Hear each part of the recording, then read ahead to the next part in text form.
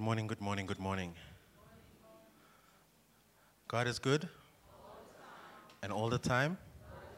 Okay, so just for today, nah? You can see that I've got a 4-year-old who's going to school. So just for today, you know good, better, best? You know, right? Good, better, best, right? So I was thinking about it, like, why do we always say God is good?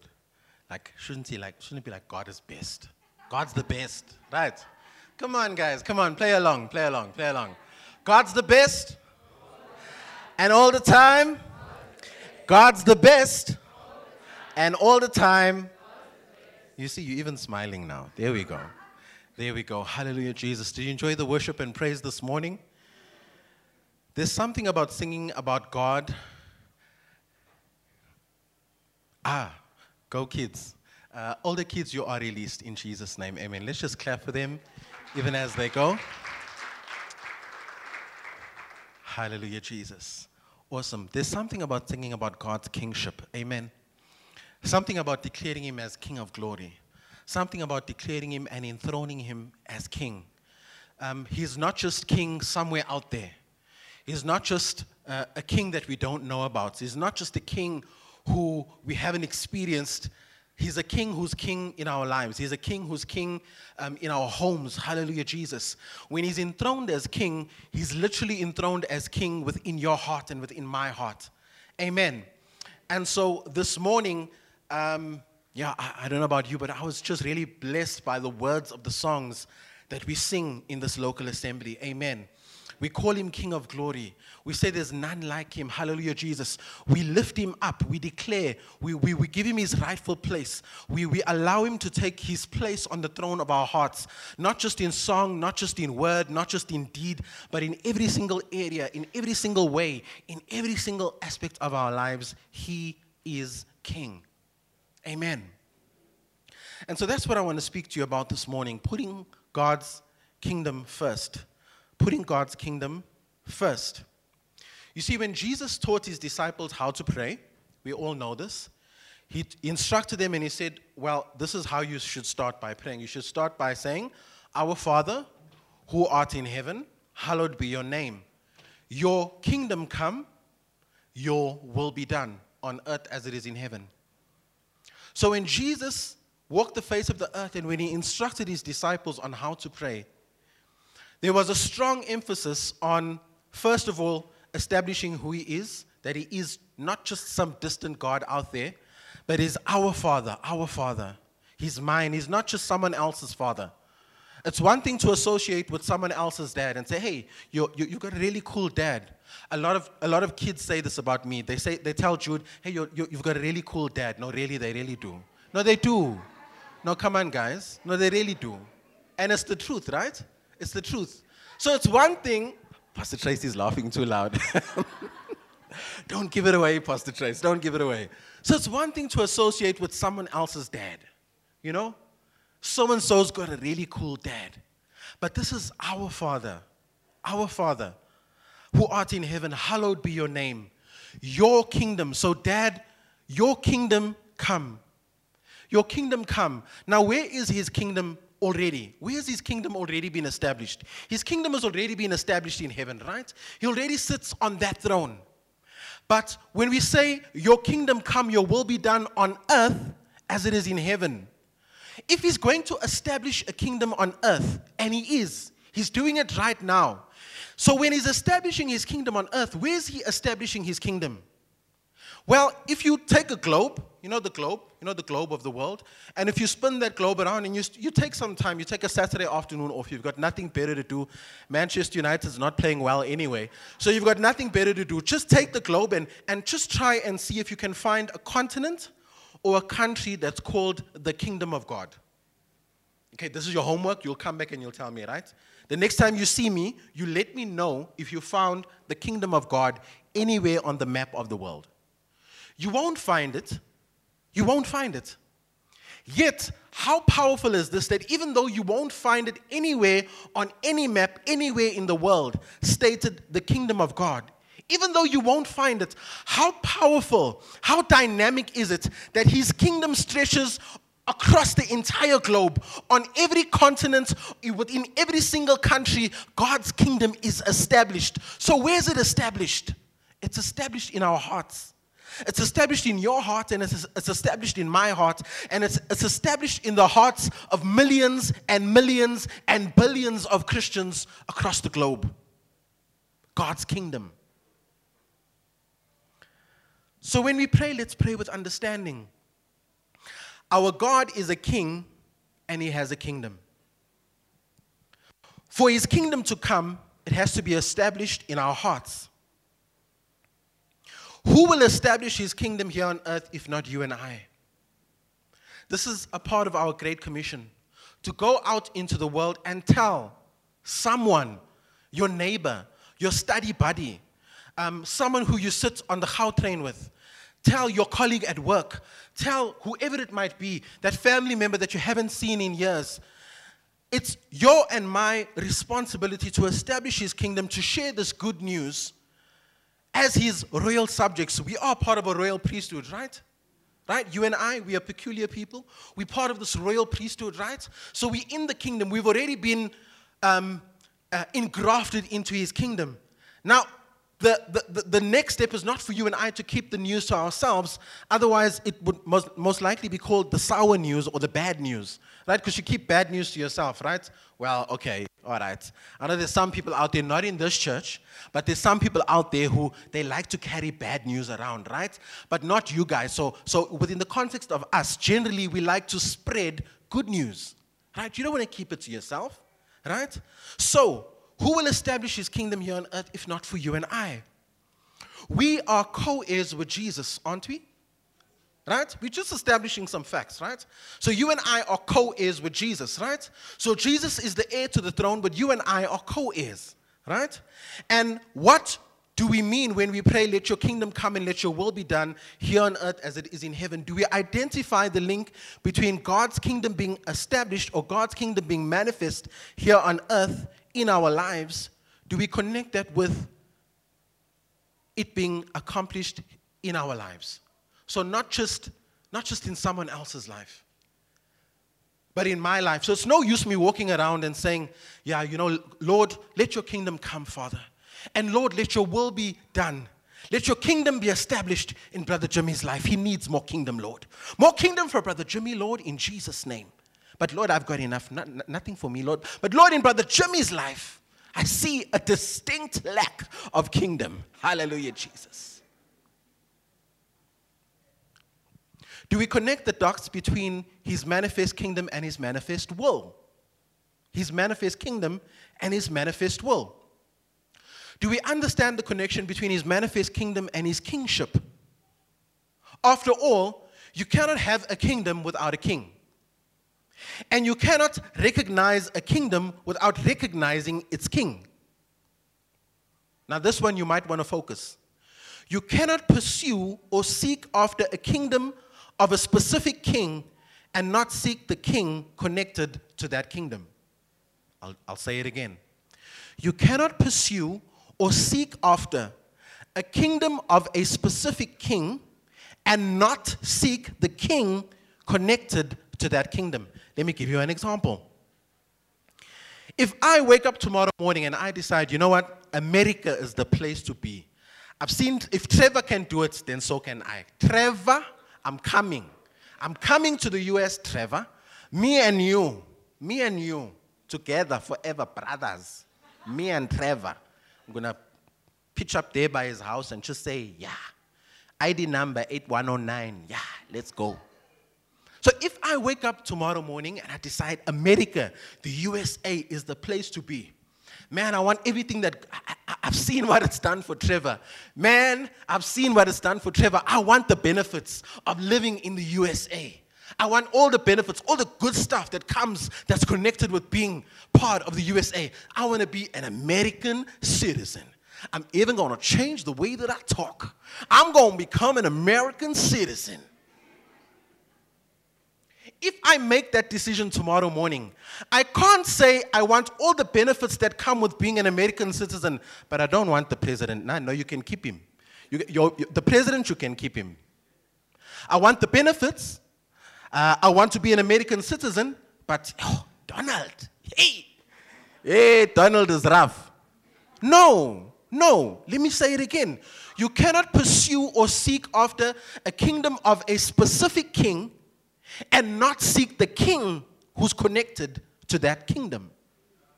Hallelujah, Jesus. Fact number 1, kingdoms have kings. Fact number 2, kings have wills that they want to be accomplished or established or carried out through their subjects. That's you and I. Fact number 3, there is a way to seek God and his kingdom. Kingdoms have heirs and co-heirs. We've already covered this. Co-heirs to that kingdom, and those claiming heirship or co-heirship understand the importance of building the kingdom together with and aligned to the vision of the king. I'm gonna repeat that because that's important. So we're more than happy to say, I'm a co-heir with Jesus. I am a co-heir with Jesus. You may even want to put it on your business card. Hallelujah, Jesus. Steward Bishop, legal specialist, co-heir with Jesus Christ. It's got a nice, it's got a nice, it's got a nice ring to it, right?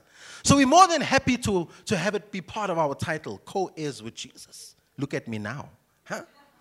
But as a co-heir, you understand the importance of building the kingdom together with and aligned to the vision of the king. Stated differently, in accordance with the king's wishes or in accordance with the king's will. So I can't be saying or declaring that I am part of the kingdom of God, but every waking minute, every waking moment is spent with me, my agenda, my will, my plan, busy pouring financial resources, strength, energy, and time into establishing my kingdom. No, it doesn't work that way. If I say that I'm a co-heir with Jesus and that I'm part of this kingdom, then I've got to spend my time, my energy, my resources, and my strength into establishing and building together with him the kingdom of the Lord. Amen. Psalm 127 verse 1. Unless the Lord builds the house, those who build it labor in vain. We've got the type of foreman, and I've ministered on this before, we've got the type of foreman who doesn't just sit on the job waiting for lunchtime and just supervising everyone else and making sure that everyone else is doing their job. Our king gets his hands dirty. Our king gets stuck in the mud. Our king is there throwing bricks. Our king is there mixing daga. You know what daga is, right? The cement thing. You know, people call it different things in different places, right? So our king is there. So unless the Lord builds the house, those who build it labor in vain. You've got to be building with him. And you better be sure that while you're building with him, you can't be building according to your little side plan here on the side, your little side thing. It's okay to have your own plan.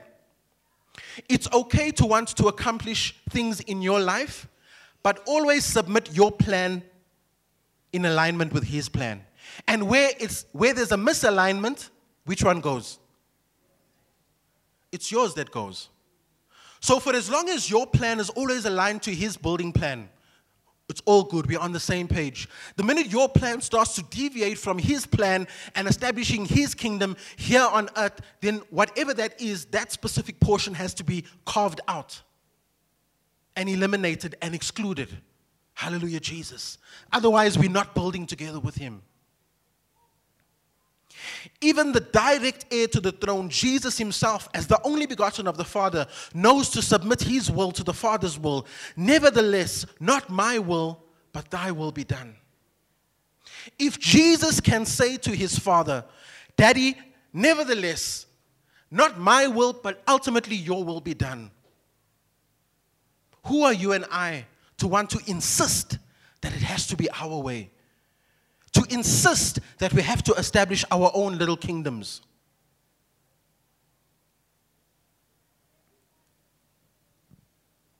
One of the ways that we get to see whether we are actively pursuing after or seeking God and his kingdom agenda is by seeing what we have prioritized and how. Where does God's kingdom and his agenda and his will rank in our order of priorities of life? Seeking is one thing. Seeking first speaks of prioritization. Again, let me just take you into my world for a few seconds. So a big part of what I do is checking of contract documents, right? And especially the gentlemen in the construction industry will know that when we speak about the contract, the set of contract documents, there's usually a bunch of stuff that goes with that, right?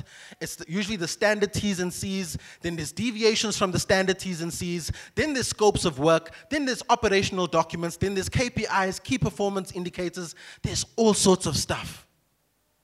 And when you have all these different sets of documents, you need someone to come in and say, okay guys, just whoa.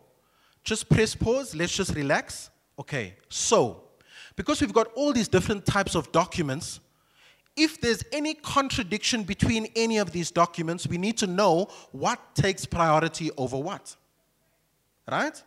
So if your proposal that you submitted is in contradiction with the scope of work that we sent out during the RFQ phase, then the scope of work has to trump or has to take precedence or take priority over your proposal. Because the scope of work in the first place told you what we're looking for. Usually, because I'm legal and I want to make sure that the legal stuff is sorted, I will usually say the terms and conditions. So all the legal stuff trumps all the operational stuff. All of the legal stuff trumps all of the operational stuff. What am I doing? I'm literally creating an order of priority of boom, boom, boom. Number 1, number 2, number 3, number 4. This is what takes priority over the next thing. You know why? Because as true as the sun will come up tomorrow morning, at some point in time there'll be a contradiction, there'll be a misalignment between those different sets of documents. And I'm saying to you this morning, as sure as the sun will come up tomorrow morning, at some point in your life, and it's happened many, many times, at some point in my life, there was a misalignment between God's kingdom agenda and my plans. And I had to take stock of myself, pull myself towards myself and say, okay, in an instance of contradiction, God's word, God's kingdom takes precedence, takes priority over my own. You have to do that. So it's one thing to seek his kingdom, it's another thing to seek his kingdom first. Let's dig a little deeper this morning. Matthew chapter 6, reading verse 30 to verse 33.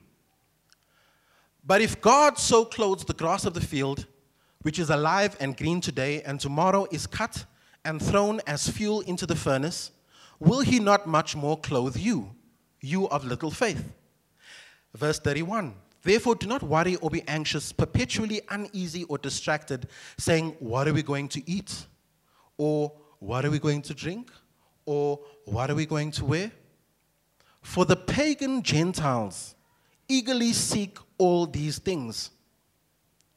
But do not worry, for your heavenly Father knows that you need them. By the way, this is Jesus speaking. But first and most importantly, seek, aim at, and strive after his kingdom and his righteousness, his way of doing and being right, the attitude and character of God, and all these things, the clothes, the food, the drink, all these things will be given to you also. Let's just once again pause for the cause and stop at verse 32. Verse 32 reads as follows, for the pagan Gentiles eagerly seek all these things. If the pagans or the unbelievers are actively, eagerly seeking after these things, when we as God's children actively seek after these things, to the point that we relegate God's kingdom into second position in relation to these things, are we not in fact being and behaving like the pagans themselves or the unbeliever himself?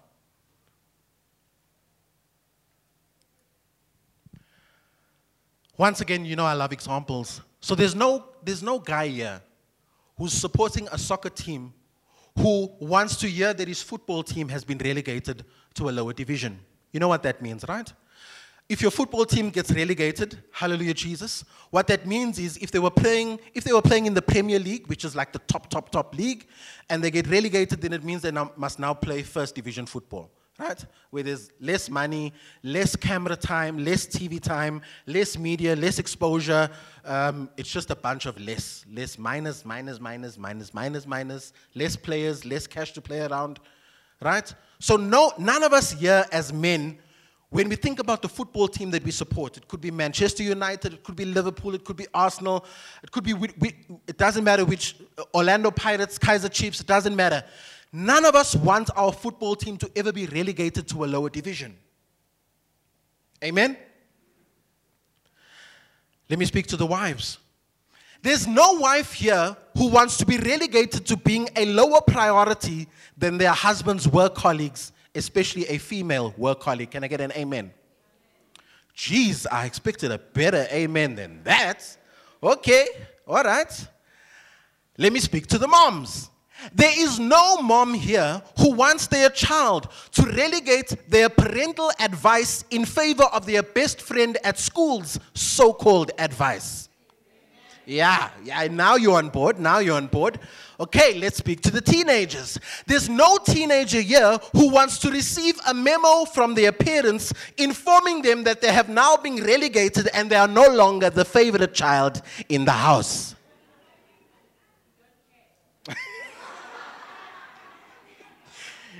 Woo! Every single person here, except for that one, wants to feel and know that they take priority in someone else's life. Every single one of us. You want to know that for someone else who's walking on the face of this earth, you are a priority to them. You want to know that. Every single one of us. Yet, we are astonished, and maybe some of us are even offended. Maybe, just maybe. Not here again, I know you guys, not here. The church down the road. Yet some of us are astonished and possibly even offended that Jesus would require us to prioritize God's kingdom above gravy, pap, and steak. Gravy, pap, and steak. Lord, not my pap. Lord Jesus, not my pap. Yo, Jesus, rice, yes, but my pap, no, Lord. No, Lord. No. Lord, clothes, not my Timberlands, Lord. Jesus, Lord, not my Jimmy Choos. Jesus, no, Lord, no. Not my fillers. I hear fillers making a comeback. Hey, the kids these days are wearing fillers. I'm going to see them on Friday. Apparently, fillers making a comeback. You guys remember filler, no? Like what's up with fashion? Like literally it's just circular. Like nothing new, eh? It's just like it was in fashion, then out of fashion, then back again. Like filler. Really? What's next? Jack Purcell's. What, do you know the big tackies with the big? Those are back in fashion. Those things are UGL. You ugly. Yeah. But they're back in fashion. I don't believe it. But Lord, my clothes, not my clothes, Lord. Not my gravy, pap, and steak. Not my Jimmy Choos. Not my fillers. Not my Coca-Cola, Lord. You can take the Sprite Zero, Jesus, but not my Coke. Lord, and not a new one that doesn't taste like Coke. Lord, the original Coke. Because that's what he's saying. He's saying, why are you worrying about food, drink, and clothing? Why are you worrying about food, drink, and clothing? Our Heavenly Father already knows that you need these things. He'll give you these things anyway. It's not like He's not aware that you need these things. He'll supply them to you anyway. But can you just do one thing? In order of priority, can you put seeking His kingdom first?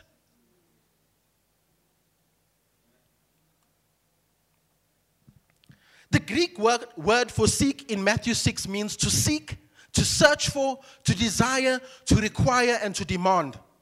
Zeteo, I might be saying it wrong, but that's okay. You'll see it in the notes. Properly to seek by inquiring, to investigate, to reach a binding resolution, to search, to get to the bottom of a matter. One of the many ways that we seek His kingdom is by seeking His word. When you study God's word, do you zeteo his word? Do you seek to search? Do you inquire? Do you investigate to reach a binding resolution? Do you search to get down to the bottom of a matter? Or do you just go John 3:16, okay, for God so loved the world that he gave his only begotten son, and whosoever perish. Okay, cool. That's not seeking. One of the ways that we seek his kingdom is by unpacking his word. Someone say amen. We get down to the bottom of the matter. We understand. We don't leave that passage of scripture until God by his Holy Spirit has given us revelation of what he's trying to say to us. When you pursue something, or when you pursue someone, those of you who've ever been pursued, ladies, come, let's talk now, let's talk. So if you've ever been pursued by someone, was it a case of, listen, do you want to go to the movies? Okay, let's go. All right, fine.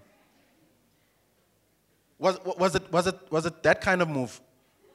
Mrs. going. It wasn't so a move, right? It wasn't like that. Would you like to go to the movies? Yeah, okay. You want to go out sometime? Yeah, okay, it's fine. No.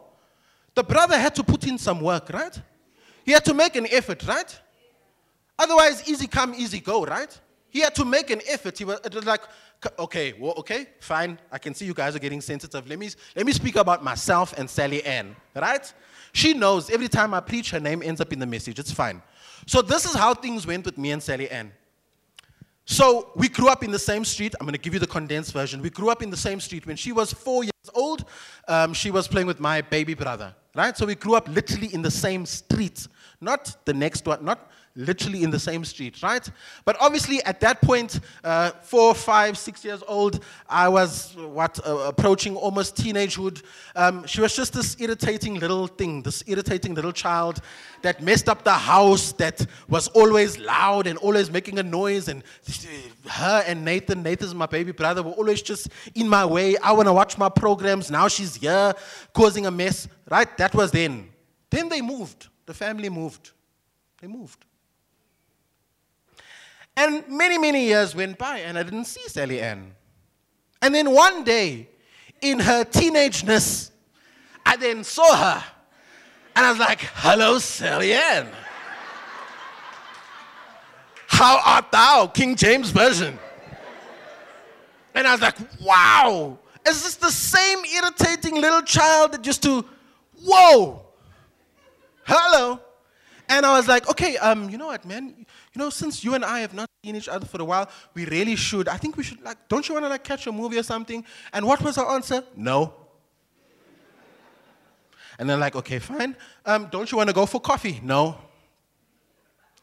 Okay, this one is just a little bit rough here. Let's approach it from a spiritual angle. So there's a youth meeting on Friday. Would you like to come and attend the youth meeting? No. Okay, so there's a gospel concert. I'm going to be, no.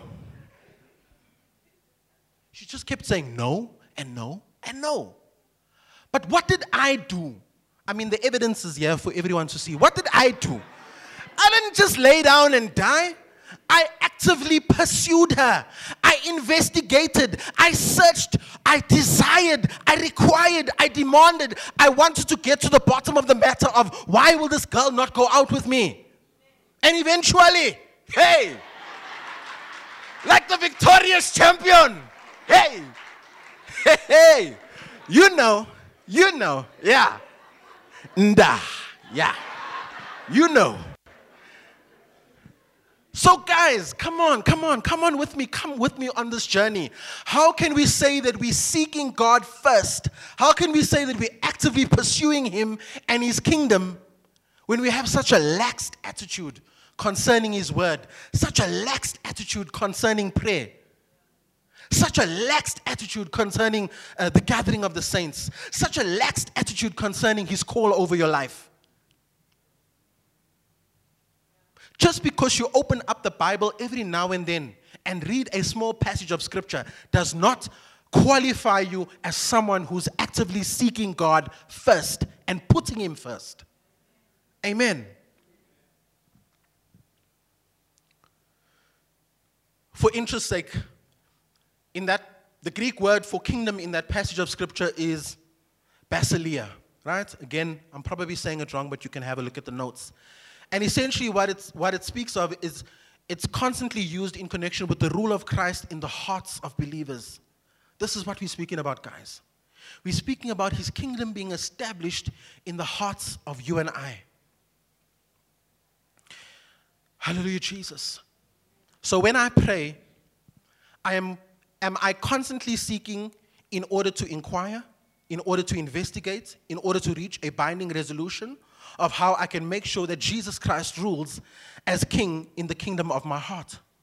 When we enthrone Jesus as king, what we are doing is first and foremost making him king in our hearts. And if Jesus is king, and if as king he rules in our hearts and lives, then everything connected to Jesus and his kingdom, his will and his way, his words and his precepts should come first in our lives. In Matthew chapter 6, Jesus places the kingdom of God and his righteousness ahead of temporal or temporary blessings, such as food and clothing and drink. The contrast is made between that which is eternal and that which is temporary.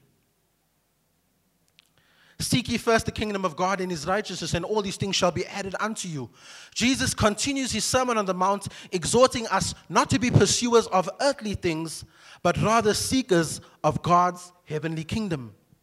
So the contrast is between pursuing something temporary or something eternal, between pursuing earthly things or heavenly and kingdom things. So, I told you, whenever I minister, Sally Ann's name is more than likely to come up. So this is a true account of what happened this week and last week. So during the course of this week and last week, Sally Ann, as she usually does, sent me a few WhatsApp messages. Please, can you get bread? Okay, cool, that's a usual one. Please, can you fill out Jude's soccer forms for little kickers? Make sure that you fill them out. Okay, that's a new one. Okay, beginning of the year, school stuff. All right, cool. Number 3, as you know, Matthew needs to see a pulmonologist. Please, can you call your medical aid? Please, can you make the appointment with the pulmonologist to make sure that Matthew sees the pulmonologist?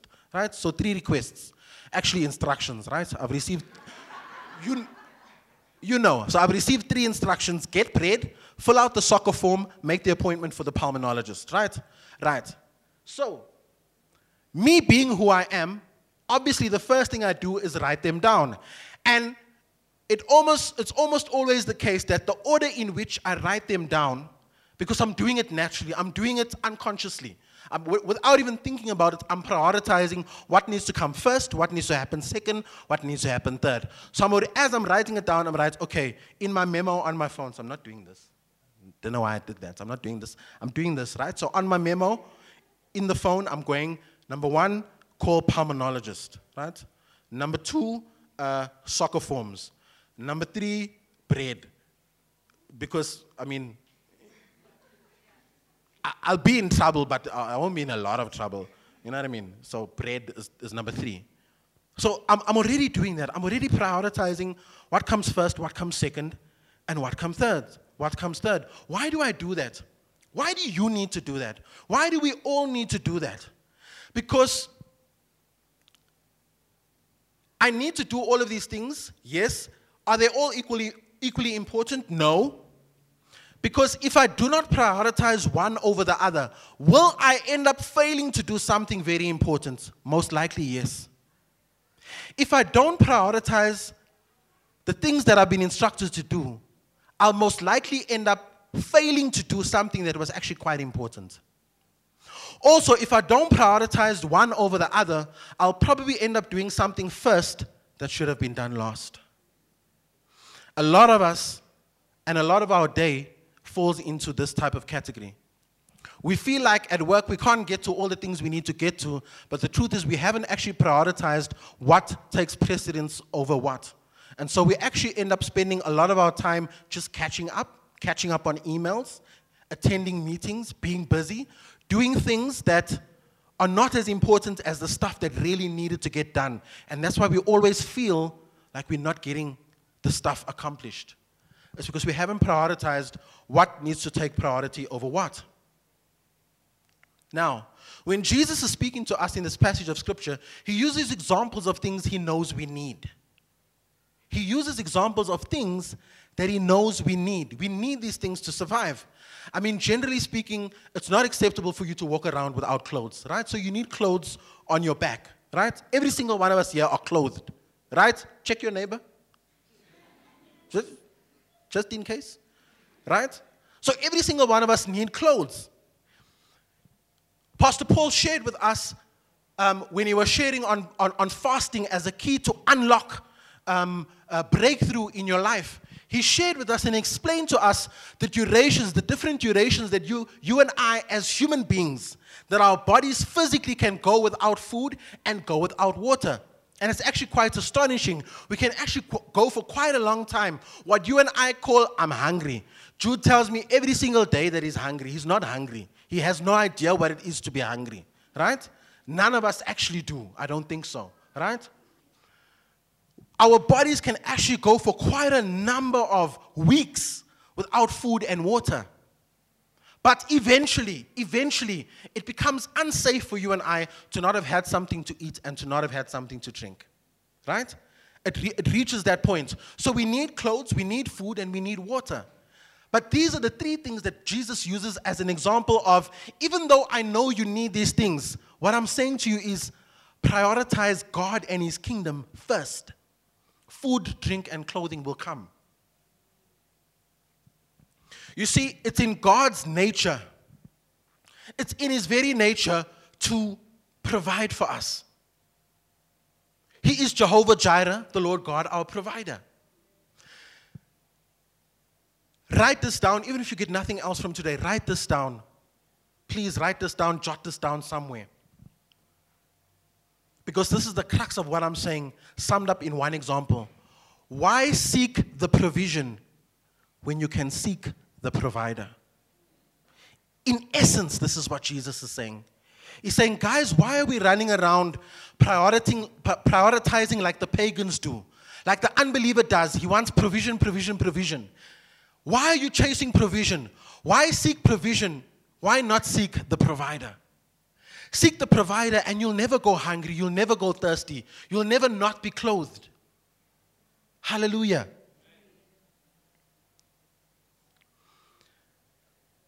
For those of you who know me, you know that I really like Brother Job. Brother Job encourages us in Job chapter 23 and verse 12 as follows. I have not departed from the commandment of his lips. I have treasured the words of his mouth more than my necessary food. More than my necessary food. What I love about Brother Job is that he doesn't, not for 1 second does he downplay or underplay the need for his body to be fed. In fact, he refers to it as his necessary food. Yet he's able to say, I treasure God's words more than, above, and in a higher order of priority than my necessary food. The argument is not that the food is not necessary. The food is necessary. But he's creating an order of precedence of what takes priority over what. So in Job's mind, agenda item number 1, God's word. That takes priority. God's word, it's treasured and it's vitally important to me. So number 1 on my list is God's word. Agenda item number 2, food my physical body craves. It's less important, therefore I will get to it later. I'm not saying I'm not going to get to it, but I'll get to it later. What he says is seek God's kingdom first and his righteousness, then all these things which you do also need will be added to you. The God whom you seek will provide clothes on your back, a roof over your head, and food in your belly. Because one of his many, many attributes, as we've said, is he is a provider. However, and again, I just want you just to pause and think about this. One of our attributes, one of your attributes and one of my attributes, as sinful man and even as Christians who have not yet had our minds fully renewed in this area, one of our attributes is that we are prone to seek after and chase after and prioritize things that are temporary in nature at the expense of those things that are eternal. That's one of our attributes. So, again, it's a husband and wife from another church, not this church. And the wife makes a suggestion to the husband, who's the head of the house, and she says to him, "My love, honey, nchunchus, sweetie pie, can we please have family altar tonight at around about 7 p.m.? Okay. Again, it's not someone in this church, no? So don't look at anybody or bump anybody. And then the husband's reply is, yeah, no. Have you noticed, you only hear that in South Africa, yeah, no. Why are we saying yes and no at the same time? Yeah, no. Let me just wrap up this business deal, and I'll join you guys as soon as I'm done. You can go ahead and start without me. Family altar.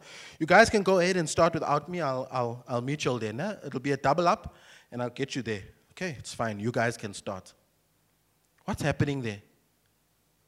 This Christian businessman, nobody in this church, but this Christian businessman is prioritizing sealing the business deal over family altar.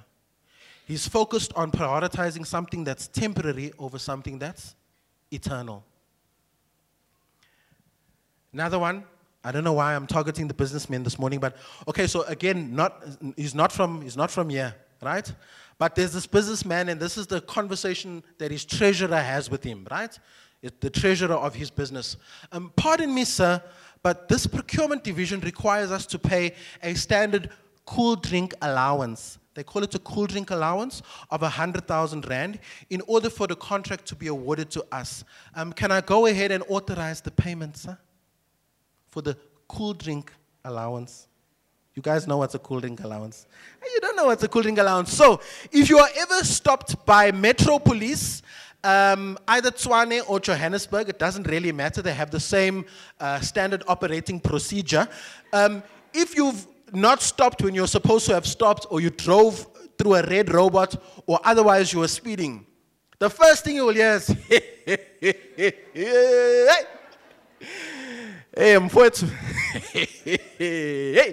hey, kuyashisa riding. Hey, it's hot here, ne? Hey, I don't know about you, but me, I need some cool drink, ne? Hey, I need some cool drink. Yes, today is my lucky day. I'm thirsty. It's a hot day, I need some cool drink, ne? That's a cool drink allowance. Ne? It's an allowance to allow you to proceed without being issued a fine, ne? So here you are, Mr. Businessman, and your treasurer, your accountant, your company secretary has informed you, in order to seal the deal, in order for us to get the contract, there's a cool drink allowance of a measly 100,000 rand. Can I please authorize the payment? Actually, better than that, actually they only accept cash, so can you also just meet the guy on the corner of bribery and corruption at midnight tonight? You'll place the cash in an unmarked gym bag. Mr. Christian businessman. I'm not looking at anybody. In fact, I'm looking at Larato. Mr. Christian businessman, because it can't apply to you, vele. Ow. It can't be you. What's happening, guys? What's happening? And we're laughing, but hey, maybe for some of us, again, not here, but maybe we know someone who, if he had been here, it would have been a guilty laugh. Yo, how does he know? Yo. What are we doing as Christian businessmen? I'm not interested in what the other businessmen out there are doing. It doesn't bother me. But when you are a Christian businessman and known to be such in the community, the people who deals with you, who do and strike deals with you, they know that you are a Christian businessman. When you're prepared to pay a bribe to seal the deal, to secure the contract, I've got lots of issues with you, but one of the issues that I have with you is what you're doing is you're saying, Lord, I don't trust you to provide for me. Therefore, I need to make a plan B, a plan C, and a plan D that includes me compromising my integrity in order to secure something temporary, because cash is here today and it's gone tomorrow. All right? If you don't believe me, go watch Fast and Furious 5. Dom gave a speech. We know the money will be here today and tomorrow will be gone. Okay, it didn't sound like that, but I mean. But cash is a temporary thing, guys. multiple times, over and over and over and over again, there are stories of lotto winners who've become multi-millionaires who, not even a few years, a few months down the line, all those millions are gone. Because cash is a temporary thing. If you've got the cash, né? So if you take, I was going to say 100 rand, if you take a 10 rand note, take a matchstick or a lighter or something flammable, something that can cause an ignition, and set it on fire, do you think your 10 rand is still going to be around? No. No. It gets incinerated immediately. It's temporary. But we chase after the things that are temporary at the expense of those things that are eternal. And that's where I take issue. Hallelujah, Jesus. Point number 1. You cannot seek God or prioritize His kingdom and His will and not prosper both in the natural and eternally. 2 Chronicles 31, verse 20 to verse 21. This is what Hezekiah did throughout Judah. And he did what was good, right, and true. Good, right, and true before the Lord his God. Every work which he began in the service of the house of God, in keeping with the law and the commandments, seeking and inquiring of his God, and looking for him, he did with all his heart, and he prospered. Pastor Paul often speaks about keys to prosperity. One of the ways that we can prosper is to do what other men of God in the Bible did that caused them to prosper. So here is what Hezekiah did in seeking God's kingdom. He did what was good, he did what was right, and what was true before God. Everything that he did was in service of the house of God. He was obedient to what God commanded him. He knew how to seek after God, and he did what he did with a pure heart and no ulterior motive. I say again, seek God and his kingdom and his righteousness. Do what Hezekiah did, and you too will prosper. Proverbs 3, verse 9 to verse 10. Honor the Lord with your wealth and with the first fruits of all your crops. For our purposes, with your income. Then your barns will be abundantly filled and your vats will overflow with new wine. God bless you. If you've given, if you've been giving, if you are giving into the New Venue Fund, God richly bless you. If you've been tithing in this local assembly, God abundantly and ridiculously pour out his love, his goodness, and his blessing without measure upon you for continuing to give your tithe and your offering and bringing your first fruits, not your second fruits, not your leftovers, but your first fruits into this local house. Hallelujah, Jesus. There's a blessing attached to you because what you're doing is you honor the Lord with your wealth. And what he does in return is your barns will be abundantly filled and your vats will overflow with new wine. You cannot outgive God. Are you doing God a favor by bringing your tithe and your offering into the storehouse of the Lord? No.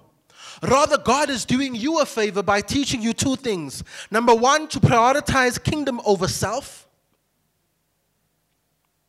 Because it would be easy for you to say, the money's in the account, the check is cleared, let's go get some Kuduchi. Right? Very easy to do. Let's go to H&M, let's shop up a storm. It's easy to do that. But he's teaching you to prioritize kingdom agenda over self. And the second thing he's teaching you is to show you that when you do that, when you take that leap of faith, and when you trust him and take him at his word, when you honor God and put his kingdom first, and when you're prepared to give of your first fruits, he then causes abundantly overflowing blessing to pursue you like a lioness on the hunt, relentless in her pursuit. I can see some of you don't believe me. It's fine. For those who are not yet convinced, for those of you that think that gospel has gotten too far, for those of you who are not yet convinced, turn with me to Deuteronomy 28 and verse 2 from the New King James Version, the NKJV. And all these blessings shall come upon you and overtake you because you obey the voice of the Lord your God. All these blessings shall come upon you like a lioness capturing its prey. All of God's blessings will come over you. Not only will they come upon you and just be where you are, but they'll even go ahead of you. They'll overtake you. As you're running, as you're moving forward, they'll even overtake you. They'll be sitting at the finish line saying, come, we're waiting. We're waiting to bless you some more. You think you've been blessed? Come. Wazala. Come. We're waiting to shower you. We're waiting to embarrass you with God's blessings. Hallelujah, Jesus. Don't wait to be embarrassed by sin because you took something that was temporary and prioritize it over something eternal.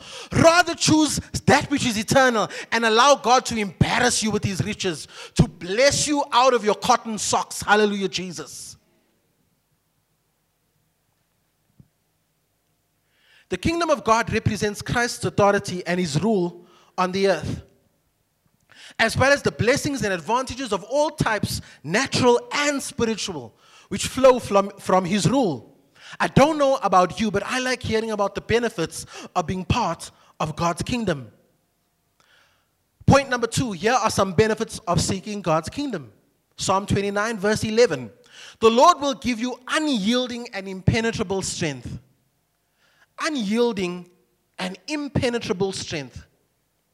Have you ever gone through something where you couldn't even explain it yourself, and when you sat down at night with yourself, you actually thought to yourself, you know what, it's not humanly possible for a human being to go through the things that I'm going through and still be okay. Yet somehow, here I am, feeling victorious, feeling undefeated, feeling empowered and strengthened from the inside. The Lord will give you unyielding and impenetrable strength. The Lord will bless his people with peace. You shouldn't be sleeping at night. You really shouldn't. You should be tossing and turning. But for some reason, and that reason is prioritizing God and his kingdom over those things which are temporary and not of a lasting nature. Because you've done that, because you've put him first, even when you shouldn't be sleeping peacefully, here you are, blessed with peace to sleep the night through. Psalm 34 verse 10, the young lions lack food and grow hungry, but they who seek the Lord will not lack any good thing. These are some of the benefits of seeking God's kingdom. But wait, there's more. Ecclesiastes 2 verse 26.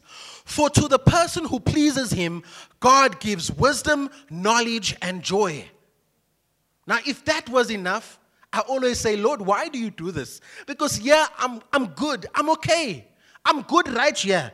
If verse 26 ends right here, I'm golden. I'm sorted. However, because he is who he is, he continues. But to the sinner, he gives the work of gathering and collecting so that he may give to the one who pleases God. Just think about that. Just think about that. To the sinner, to the unbeliever, he gives them a job. And their job is, Mr. Sinner, Madam Unbeliever, your job is to now work, to now goba. You will now work, and you will collect, and you will give to Stuart, who is pleasing me. Hey. Hallelujah, Jesus. Do you know that you and I have got employees out there? Hey, do you know that you've got employees that are not registered with you, or SARS, or the UIF? There are sinners out there working by the sweat of their brow, gathering and collecting to give to you. To give to you. Unknown employees with no employee numbers. Ghost employees. And they're not on your payroll, they're paying you. You guys, it's nice to be a Christian. Hallelujah, Jesus. It's good to be a Christian. Hallelujah, Jesus. It's great to be part of his kingdom. Hallelujah, Jesus. Stuart, I hear what you're saying, but how can you be sure that if we seek God and his kingdom and his righteousness, that God will provide everything else that we need? Excellent question. Here's the answer. Romans chapter 8 and verse 32. He who did not spare even his own son, but gave him up for us all, how will he not also, along with Jesus, graciously give us some things. Graciously give us all things. How do I know that you're going to be sorted? Because God, who was willing and able to give up his only son, who didn't spare the life of his only begotten son. That's the kind of love he had for you and I. That's the kind of love he has for you and I. Why do you think he won't take care of you in every other way and give to you all things? 1 Timothy 6 and verse 17. As for the rich in this present world, instruct them not to be conceited and arrogant, nor to set their hope on the uncertainty of riches. There's my lottery example once again. The uncertainty of riches. Here today, gone tomorrow. But rather on God, who richly and ceaselessly provides us with everything for our enjoyment. 2 Peter 1 and verse 3. For his divine power has bestowed on us absolutely everything necessary for a dynamic spiritual life and godliness through true and personal knowledge of him who called us by his own glory and his excellence. Do you think there's any possibility that God will not give you absolutely everything that you need? It's not possible, guys. It's not possible that God will stand there and withhold something good from you. It's not in his nature. Hallelujah. Point number 3. Seeking God is a command. It shouldn't be an optional extra. Isaiah 55 and verse 6. Seeking God is a command. It should not be an optional extra. Seek the Lord while he may be found. Call on him for salvation while he is near. Matthew chapter 7 and verse 7. Ask and keep on asking, and it will be given to you. Seek and keep on seeking, and you will find. Seek and keep on seeking. It's not a once-off, guys. Neither is it an optional extra. It's not something we do by the way, when we feel like it, when the mood strikes us, when we're in a good mood, when it's been a good day at work, when the kids haven't been working on our nerves. It's not an optional extra. Seek him and keep on seeking him. Point number 4. Seeking God includes a number of things. So I'm going to go 4A, 4B, 4C, right? If you're numbering. So point number 4, seeking God includes a number of things. Number 1, it includes seeking his face in prayer. Psalm 27 and verse 8. When you said, seek my face in prayer, require my presence as your greatest need. My heart said to you, your face, O Lord, I will seek on the authority of your word. What I love about this passage of scripture is the connection between prayer and his word. Hallelujah, Jesus. Point number 4B. Seeking God includes seeking his face continually. Right? So we're not just praying, we're not just seeking his face, but we're seeking his face continually. Psalm 105 verse 4. Seek and deeply long for the Lord and his strength, his power, his might. Seek and deeply long for his face and his presence continually. In other words, without ceasing. Point number 4C. Seeking God includes seeking his commandments, his words, and his precepts. Remember what we said at the beginning. You can't say you want some of the benefits, but you don't want this and you don't like that, and yeah, this is okay. Okay, so I can accept your command to pray and to seek your face, but I'm not really all about that Bible reading thing. I'm not a Bible basher. I don't want that's not for me. That's not for me. It's not that type of vibe. Hallelujah, Jesus. We seek him in his face. We seek him in his commandments, in his words, and in his precepts. 1 Chronicles 28 and verse 8. Now therefore, in the sight of all Israel, the assembly of the Lord, and in the hearing of our God, observe and seek after all the commandments of the Lord your God, so that you may possess the good land and leave it as an inheritance to your sons after you forever. There's also keys here. There's keys to unlocking things that are for you, but things that are also for your children and your children's children's children. And one of those things is to observe and seek after all the commandments of the Lord. Psalm 119, verse 45. And I will walk at liberty, for I seek and deeply long for your precepts. Psalm 119, verse 94. I am yours. Save me as your own, for I have diligently sought your precepts and require them as my greatest need. What do you require as your greatest need? Think back to that definition of seek. You have to require. You have to demand. What do you demand as your greatest need?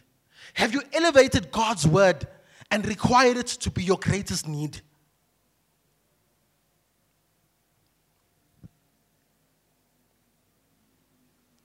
When you seek honor and approval, please prioritize the honor and approval that comes from God over the honor and approval that comes from man. John 5 and verse 44. How can you believe in me when you seek and receive glory and approval from one another? And yet you do not seek the glory and approval which comes from the one and only God. We're going to do some seeking, hallelujah. But when we seek, if you seek honor and approval, please don't let it be from me, from Pastor Trace, or from Uncle Wazi, or anybody else. When you seek honor and approval, please let it be from your Heavenly Father, the one and only God. Hallelujah, Jesus. When you seek, please seek the city that God has prepared for you. Hallelujah, Jesus. That's an eternal city. Do you know that? Do you know that there's going to be a point in time when Centurion doesn't exist? And I know it feels like that time is coming quite soon because, I mean, we don't just have potholes here. Yeah, we go bigger, we go home. Yeah, we've got sinkholes. Everywhere else they've got potholes, but yeah, we operate in sinkholes, right? You close one, we open another one, right? So it seems like Centurion's disappearing quick and fast. Hallelujah, Jesus, right? But do you know, guys, that there's a time coming when Indianapolis won't exist anymore? When Chicago won't exist anymore? When Detroit will not exist anymore? When Soweto will not exist anymore? The street where Mandela grew up will not exist anymore. Guys, please don't seek to build up treasures here on earth. This place is a temporary place. We're just passing through. Hebrews 13 verse 14. For here we have no lasting city. We don't have a lasting city here, guys. But we are seeking the city which is still to come. We don't have a lasting city here on earth. We're waiting for that day when He calls us home. Hallelujah. Amen. When you seek Him through prayer. Daniel 9 and verse 3. So I directed my attention to the Lord God to seek Him by prayer and supplications, with fasting, sackcloth, and ashes. When you seek God, please seek Him with diligence. Hebrews 11 and verse 6. But without faith, it is impossible to walk with God and to please Him. For whoever comes near to Him, whoever comes near to God must necessarily believe that God exists and that He rewards those who earnestly and diligently seek Him. You see, if you're seeking Him with an ulterior motive, sure. I mean, there's no one else on the planet. You may think your wife knows you better than anybody else. You may think your mom knows you better than anyone else. You may feel like your father can see right through you. I'm talking about your earthly dad now. But I promise you, there's no one else who can literally see right through you and search your heart and know your motive. There's no one else who can do that besides God. So when you seek Him earnestly and diligently without any ulterior motive. Hallelujah, Jesus. Seek God with all of your heart. Deuteronomy 4 and verse 29. But from there you will seek the Lord your God and you will find Him. If you search for Him with all your heart and with all your soul. So when you search for Him with all of your heart. Seek for Him with all of your soul. 1 Chronicles 22 and verse 19. Now set your heart and your soul to seek, to inquire of, to require as your vital necessity the Lord your God. Arise and build the sanctuary of the Lord God, so that you may bring the ark of the covenant of the Lord and the holy articles and utensils of God into the house built for the name, the presence of the Lord. When you seek God, seek Him with all your heart.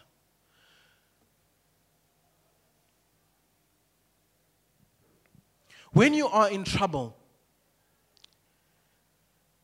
and by the way, in this life we will have trouble. Trouble comes. It comes regularly.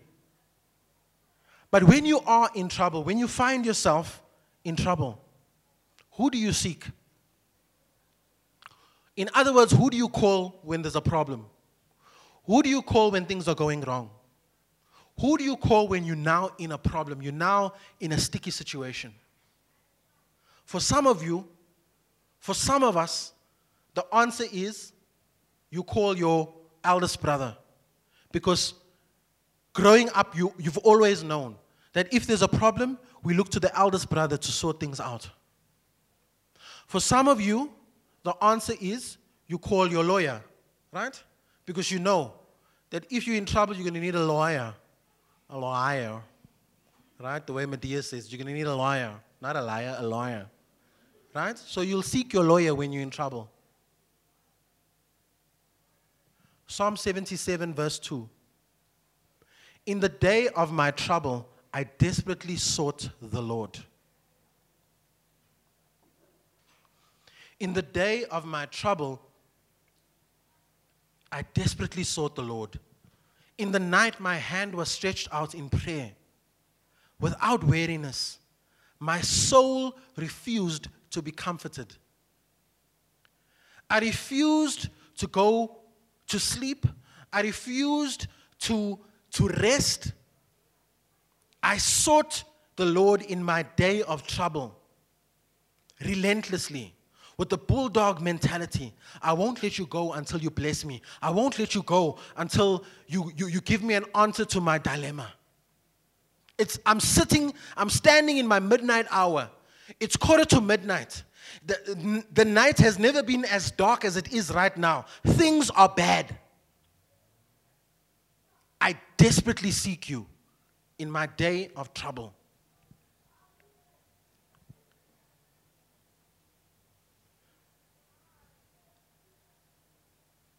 Point number 5. Why seek God and His kingdom and His righteousness? That's the question. The answer is seeking Him ensures that we will find Him. I know it sounds like an obvious one, but the reason you need to seek God is because seeking Him ensures that you find Him. Deuteronomy 4 and verse 29. But from there you will seek the Lord your God and you will find Him. You will seek the Lord your God and you will find Him if you search for Him with all your heart and all your soul.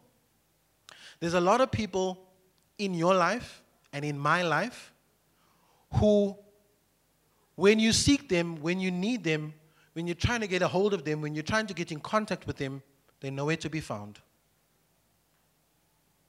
There's a lot of people who fall into that category. When you really, really, really needed them to come through, they're nowhere to be found. They literally, it's as if they've been raptured. You, even like Jesus was, I left behind. Because this person is nowhere to be found in my hour of need. Here's my advice to you. When it's that hour of need and it's that hour of trouble, don't seek me. Don't seek your neighbor. Don't seek your big brother. Seek the one who will always be found when you seek Him. But from there you will seek the Lord your God and you will find Him. Proverbs 8 and verse 17. I love those who love me, and those who seek me early and diligently will find me. He's Mr. Reliable. He's always there to be found. All you need to do is seek Him. Seeking God is one of the things that ensures His favor in your life. Lamentations 3 and verse 25. The Lord is good to those who wait confidently for Him, to those who seek Him on the authority of God's word. He's good to those. If you put yourself in this category, He'll be good to you. If you put yourself in the category of those who wait confidently for Him, of those who seek Him on the authority of His word, guess what? You'll experience favor in your life. He'll be good to you. Hallelujah, Jesus. Seeking God is one of the things that ensures that we'll not be forsaken. Psalm 9 and verse 10. And those who know your name, who have experienced your precious mercy, will put their confident trust in you, for you, O Lord, have not abandoned those who seek you. He won't leave you. He won't abandon you. He won't forsake you. Just seek Him this morning. Seeking God is one of the things that ensures that we have an understanding of all things. Proverbs 28 and verse 5. Evil men do not understand justice, but they who long for and seek the Lord understand it fully. Oh, that we would be characterized as being those who seek God. I'm going to actually stop there. There's a lot more for you. There's a lot more for you in the notes. But I think this is an apt moment just to stop and pause and think and meditate on that last line. Oh, that we would be those who would be characterized as being those who seek God. You can be characterized by many things. You can be characterized as the joker. You can be characterized as the guy who's always dressed to the nines. You can be characterized as that girl who's always got it together. She always just looks so prim and so proper. That can be the thing that characterizes you. You can be characterized as the one who's always in church, right? And maybe you even make it your mission to make sure. Ever since you were a little one, you made sure you always got the class attendance award. And now you've become born again, and now it's really still exactly the same. You want to be characterized as the one who's always in church. You're always there. You're always occupying the pew. But guess what? God's not just interested in you occupying the pew. He's not just interested in your attendance. It's no use if your physical body is here, but your mind is somewhere else. It's no use if you're here, but you're just here to make up the numbers. Seeking after God is a verb. It's a doing word. There's stuff to be done. There's digging into His word. There's going on your knees in prayer. There's making sure that you put yourself, you block the world out. You go into your closet, your quiet time, your war room time. There's searching of His scriptures. There's seeking Him while He's there to be found. There's putting your confidence in Him. There's prioritizing Him over everything and everyone else. There's blocking out the noise and the chaos of life and focusing your attention on Him. Seek ye first the kingdom of God and all His righteousness and all these things that we stress about and that we worry about, that God knows we need anyway. He knows what you need. He's going to provide them anyway. Oh, that we would be those. Oh, that we would be characterized as being those who seek God this morning. I'm going to ask us to all stand this morning. Hallelujah, Jesus.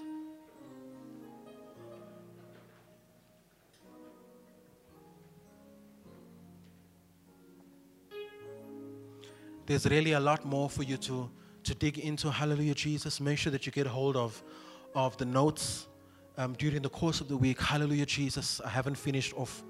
I haven't even come close to finishing. Hallelujah, Jesus. But this morning we were singing some powerful songs. Some powerful songs of praise and of worship to a king. To a king this morning. To a king this morning. And if He is not just a king, but if He's your king, then it means that He's enthroned upon the throne room of your heart this morning.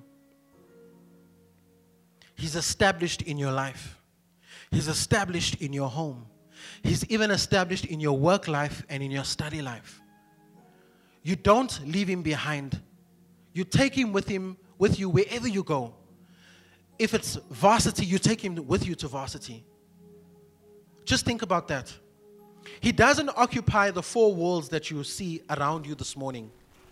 This is not the space that He occupies. In other words, we don't walk through the door to meet God here. I bless the Lord, O my soul, and all that's within me blesses His holy name. But I'm blessing the God who lives on the inside of me. He lives inside of me. He's enthroned upon the throne of my heart. I take Him with me every single place that I go, in every situation, in every circumstance. And in every situation, in every circumstance, in every setting, in every type of environment, I give Him preeminence.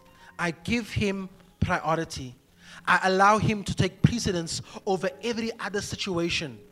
And if anything is not aligning itself with Him, with His kingdom, and with His word, I disconnect myself from that thing. I disassociate myself from that thing, because I know that that thing will distract me from my active pursuit of God, my King, and His kingdom.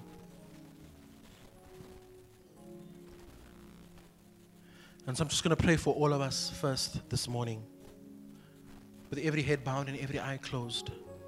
Heavenly Father, even as we go about our daily chores and our daily life throughout the course of this week, and we do the mundane things of life, help us, Father God, to remember, to prioritize You and the pursuit of Your kingdom, the pursuit of Your goodness, the pursuit of Your love, the manifestation of Your kingdom here on earth in our lives and in our hearts throughout the course of this week. Father, I pray Your blessing over each and every one of us this morning, Lord. We want to give You Your rightful place this morning. We want to give You Your rightful place every single day of the week, every single moment. For You are King. And Your kingdom, of Your kingdom, there is no end.